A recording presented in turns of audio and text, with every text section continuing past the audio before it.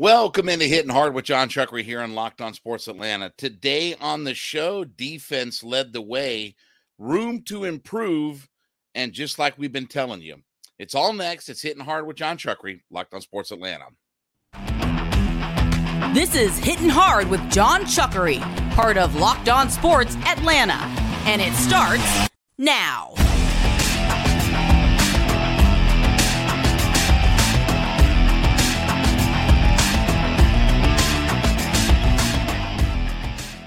Hittin Hard is part of the Locked On Podcast Network, your team every day. We ask you to subscribe or follow for free on YouTube or wherever you listen to your podcasts.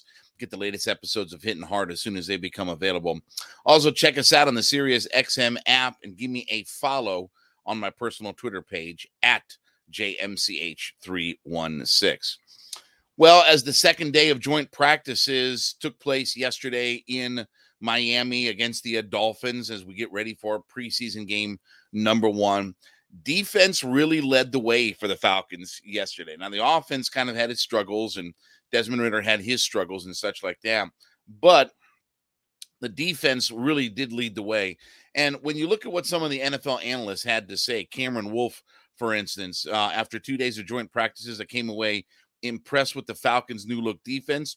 They didn't back down to the challenge of the Dolphins' uber-talented and speedy offense. GM Terry Fontenot rebuilt the defense on all three levels through free agency and the draft, a team to watch this year. And look, that was sort of the theme of the day, was the idea of the defensive backs being able to break up passes and have good coverage.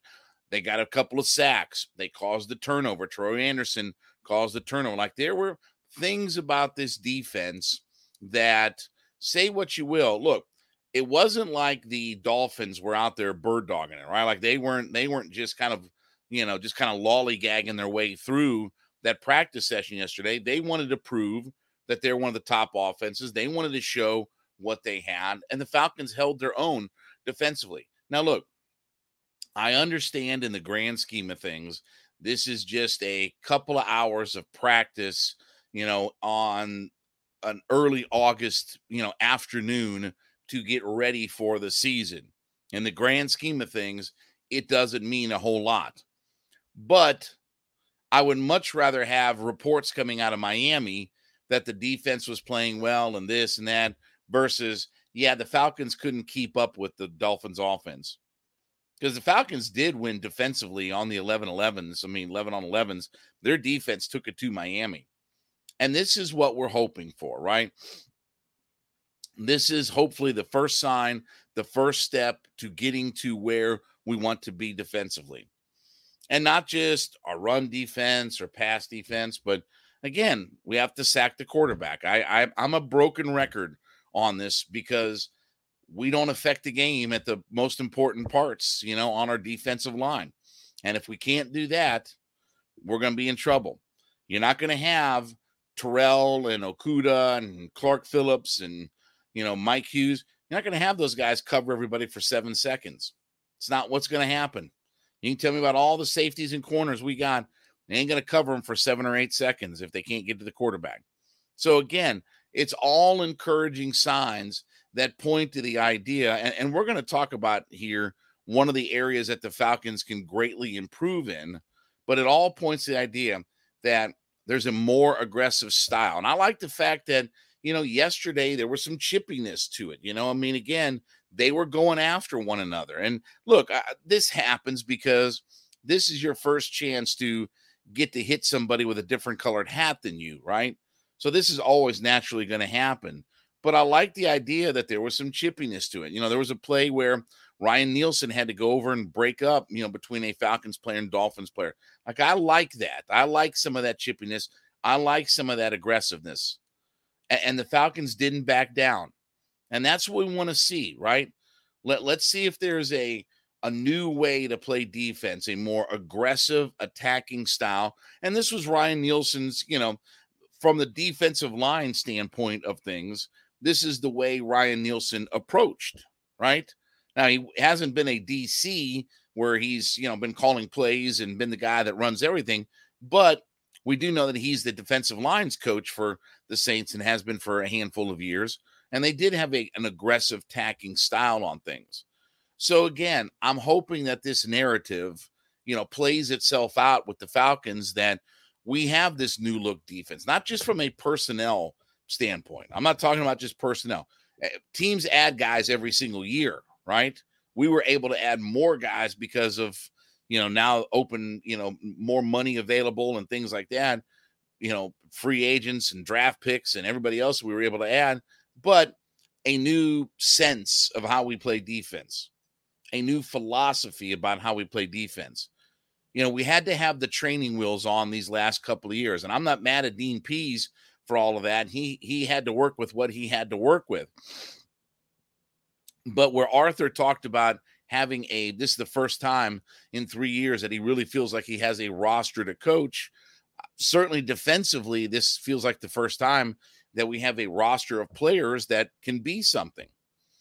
Whether it's adding Campbell or Jesse Bates, whether it's adding Clark Phillips or whoever, whether it's second-year progressions of Troy Anderson or Arnold Ebiketie, whether it's some of the veterans, Michael Walker's been here a couple of years now. Obviously, the older guys, Onyemata, Grady, whatever the name is on the back of the jersey, this has a chance to be an aggressive attacking style defense. And that's one of the calling cards of what Ryan Nielsen wants to do. He wants to attack. And he talked about the idea from whether it was his first introductory press conference to what he's been saying consistently through training camp, is that we want to attack. We want to get after it. And they were a group that, certainly in New Orleans was able to attack the quarterback and make things happen. So again, I'm excited about the idea of the prospects of what we can really be defensively. Can we tap into the things that we need to do defensively? Can we influence the game at the key positions and important parts of the game? We can do that on offense. We can attack on offense. We have an offensive line that can push people around and attack and be aggressive, and they can run the football. And we know that that's one of the calling cards, I should say, in the hallmarks of our offensive line, is being able to move people where we want to. Now, can we do that on defense? Now, can we, on the point of attack on our defense, influence a game in ways that we probably haven't influenced the game in a really long time? Probably since the Super Bowl run, right? Where Vic Beasley led the league in sacks. Oh, that doesn't matter. Yeah, it does. Yeah, it does. You can argue with me all you want, but if we can't get to the quarterback, we're not going to get where we need to be defensively. No matter what kind of personnel we have, no matter how many guys we have, no matter how many free agents that we sign, if at the end of the day we can't attack opposing quarterbacks, that's where it is in the NFL. And I like this style, and I like this aggressiveness, and I like the chippiness that I saw yesterday. I saw some of the videos watching yesterday. I like those kinds of things. I want us to be a defense that offenses don't want to play. I want us to be a defense that is confusing to offenses, that they know that they're in for a long afternoon when they play us, that we're going to attack. And now we feel like we have the personnel to do some of those things on all three levels, right? It's not just our defensive line. It's not just our defensive backs. It's not just our linebackers. We feel like at all three levels, we have that ability to now influence the game defensively. And it was all good signs coming out of Miami, all good things that we were hearing. And again, I'm not even worried about the game itself on Friday. We'll talk more about the game tomorrow, but I'm not worried about the game. I'm more interested in what the practices are, because that's where guys are going to try to shine. The game is going to be about guys who are going to barely make a roster or not even going to be in the NFL very much longer. Those practices were what really counted at the end of the day. And the Falcons defense led the way, and they shone, and they had a bright light on them that, again, this was a really good Miami offense. Could the defense hang? The Falcons passed that early test. All right, this episode is brought to you by Bird Dogs. And listen, if you've never tried Bird Dogs before, I encourage you to go to Bird Dogs and get you some pairs of their shorts. Listen, Bird Dogs makes you with their stretch khaki shorts. They're designed to fit slimmer through the hips and thighs and legs to give you a truly sculpted look. So here's what they've got. Instead of the old, stiff, restrictive cotton types of shorts, They now have this cloud knit fabric that looks great on you, where it also stretches to fit way slimmer than traditional shorts. And you don't sacrifice movement as well. Plus, they've got the anti-stink sweat wicking fabric that keeps you cool and dry all day long. And these things are comfortable. They stretch for it. And now here's what you can do is if you head to birddogs.com/lockedon, that's birddogs, birddogs.com/LOCKEDON, and enter the promo code LOCKEDON, LOCKEDON, you're going to get a free white tech hat with your order. That's birddogs.com/lockedon, LOCKEDON. Enter promo code LOCKEDON for a free white tech hat. These shorts are fabulous. I wear them all the time. We now have a couple of sample pairs that we've gotten. They're fabulous. They stretch. They fit good. They fit good through your hips and legs. You'll look great in your bird dogs. And more importantly is you're not going to want to take those off. They promise. Head to birddogs.com/lockedon today and claim your free white tech hat. So here's one area where there is massive room for improvement for the Atlanta Falcons, and that is the turnovers per game. So to give you some perspective on the last 3 years for the Atlanta Falcons, in 2020, the Falcons finished 17th in the NFL in turnovers per game at 1.3. That was tied with the Arizona Cardinals. So they were 17th in the NFL in 2020 during the pandemic year at 1.3. And then that number in 2021, that number went itself to 19th in the NFL. They were 19th in the league, excuse me, at 1.2 turnovers per game. So 19th, down 0.1 turnovers per game, but they finished 19th overall. Then we go to last year, where the Falcons only averaged 1 turnover per game and finished 26th in the NFL. So the last 3 years has been starting in 2020, 17th, 19th, 26th. Now you say, where were the leaders at? Well, most of the leaders were only 1.8, 1.9 turnovers per game. Well, what difference does 0.8 turnovers make? Well, over 17 games, that's a lot. If you can create 7, 8, 9, 10 turnovers more year over year, you're going to win more football games.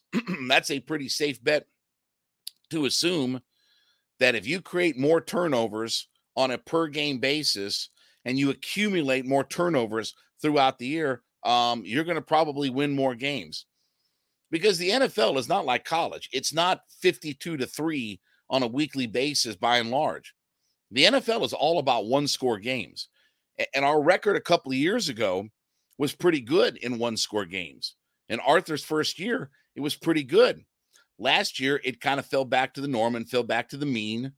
Because, again, when we don't sack the quarterback or we don't create turnovers, that's the thing is, you're going to find yourself in games where you can't make a play here and a play there to influence the game and change things around in your favor.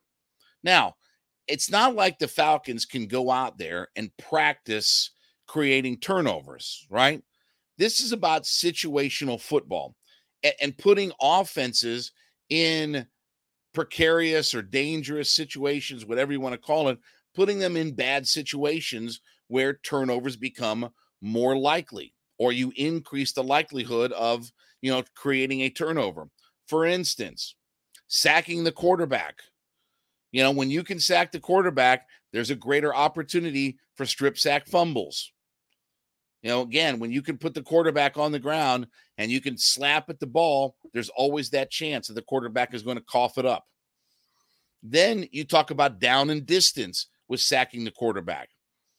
The idea of 3rd and 3 versus 3rd and 13 is a world of difference in the NFL.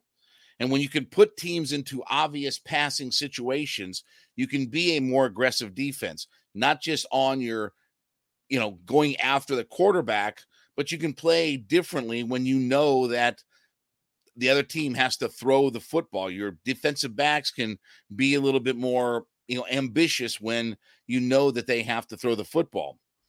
So again, it's not a matter of practicing, the idea of we're going to, create more turnovers and this, that, and the other.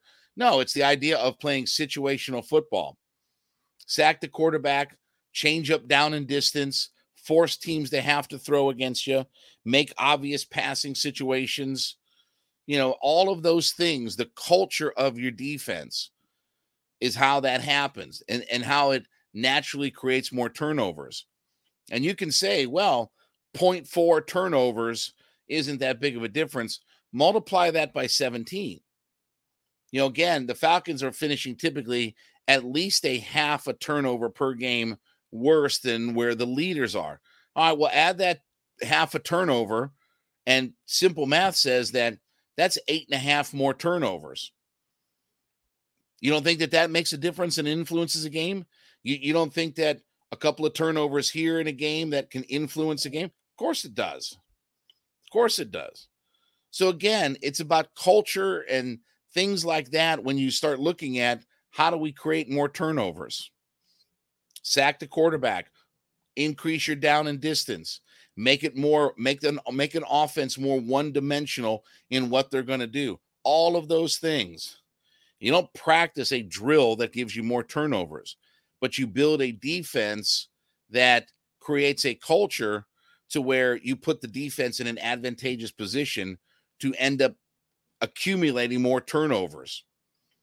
So again, this is a big area that the Falcons can improve on, having dropped from 16th to 17th to 19th to 17th to 19th to 26th last year. At some point, our defense, besides sacking the quarterback, if we can create some more turnovers, we can influence more of those one-score games that wasn't very good last year, but was very good a couple of years ago. And that's how the NFL game is played. That's where the NFL game is currently. One-score games. It's not 52-3 on a weekly basis. All right, as you listen in to Hittin' Hard, we want you to leave us a comment on whatever podcast platform that you listen on. Let us know that you're an everyday listener to the program. So we call them our everydayers, and we thank you so much for being a part of our growing community. And listen, we thank you so much for being a part of the journey in this ride that we're on. So let us know that you're an everydayer 5 days a week listening in to the program. So we kind of really have been talking about this and told you this for a while now. So ESPN writer, Fangraphs writer, Mike Petriello, Petriello. He talked about the idea of that the Braves, and the title of his article, here's why the Braves lineup is one of the deepest ever. Okay, I'm intrigued to see what this is going to be. So he goes through the article and he talks about all the metrics and stuff like that. Then you can look at home runs or RBI or on base or this or that or StatCast or whatever like that and figure some things out. But then he says this, and I'll quote, "But there's something a whole lot more fun happening than just all of that. And it's the bottom of the lineup. Atlanta's number 9 hitters at the start of the season, a daily rotation, but since late May, primarily Michael Harris II, have a 812 OPS so far. That's not just the best of any team's final spot hitters, though it's that too. It's better than 20 of the 29 other teams' leadoff hitters. The Braves are getting more production out of the number 9 hitter than 2/3 of baseball's number 1 leadoff hitters. And now you see what's going on." And he says that the Braves aren't just strong at the top or in the middle. They're strong at the bottom too. They're baseball's deepest lineup, and there's more to it than what you might think. Now, gee, if only somebody had been talking about their 7, 8, and 9 hitters. I wonder if there's anybody in, let's see, let's narrow it down to the Georgia area. Let's see, the state of Georgia, not the country of Georgia, the state of Georgia. Has there been anybody who's consistently talked on radio, podcasting, every opportunity. Oh, yeah, I did it a couple weeks ago on TV. Let's see. Is there anybody that's been talking about the Braves' deep offense and the depth of their offense because of their 7, 8, and 9 hitters? Yeah, I can't remember now, so it'll come to me at some point that I'll think about it. But seriously, we've talked all season long about the contributions that their 7, 8, and 9 hitters get. And it's not just what those individual players have done. Arcia's had a terrific year. Michael Harris, by the way, is now a 290 hitter. Don't look now, but his batting average is getting right back to what it was. His on base is going up. He's walking more, striking out less. The power is coming around. He still has 11 home runs. So again, even if he finishes with 15 home runs, okay, I'll take that number out of my 9 hitter. And he can score 75 runs or whatever, steal some bases, whatever. Okay, I'll take that all day long. But the big thing that we have talked about consistently on the program is the fact that I know Ronnie, Ozzie, Riley, Olsen, those guys can rake. We know that. That's some of the best top of the order hitters that we have. But when you have your 7, 8, and 9 hitters that are consistently going out and doing productive offensive things, it's turning that lineup over. It's allowing the top of the order guys to create more at-bats. You're getting more plate appearances, more at-bats for the guys that we want to see, for the Ronnies and the Olsens and the Ozzies and everybody else. You're seeing more of those guys. Take an example last night from the Braves win. Braves found a way to win 6-5. Look at your 7, 8, and 9 hitters on this team. So they had 14 at-bats with 5 hits, 4 runs scored, and an RBI. So 5 for 14 with 4 runs and an RBI. Like, that's a typical night for this team. And when you get that kind of production out of your 7, 8, 9 hitters, which, look, in years past has been the vagabonds of the world. One is it's been pitchers in the National League, but 2 is it's been your, 212 hitting shortstop that has no power. It's been Buddy Biancalana or guys or Felix Fermin or whatever. Guys like that were all glove, no hit. Or it was that corner outfielder that couldn't give you a lot of production.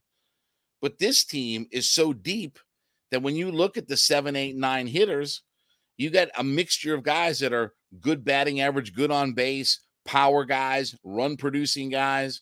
Like anybody that you've put in that 7, 8, 9 spots, Rosario, Ozuna, Arcia, Michael Harris, again, Sam Hilliard, whatever. The guys that you've put down there have all been productive in the bottom third of that order. And that's been the key to, why is Ron, the more at-bats Ronnie gets, the more you turn that lineup over where guys are, facing Ronnie for the 3rd, 4th time or what have you. That all leads to that kind of success. And again, I know Rob Petrelio or whatever his name is, yeah, he wrote about it and all this stuff. But again, you're as I always say, I'm giving you your talking points, 3 to 6 months in advance before anybody. Well, we're August and we were talking about this in, May.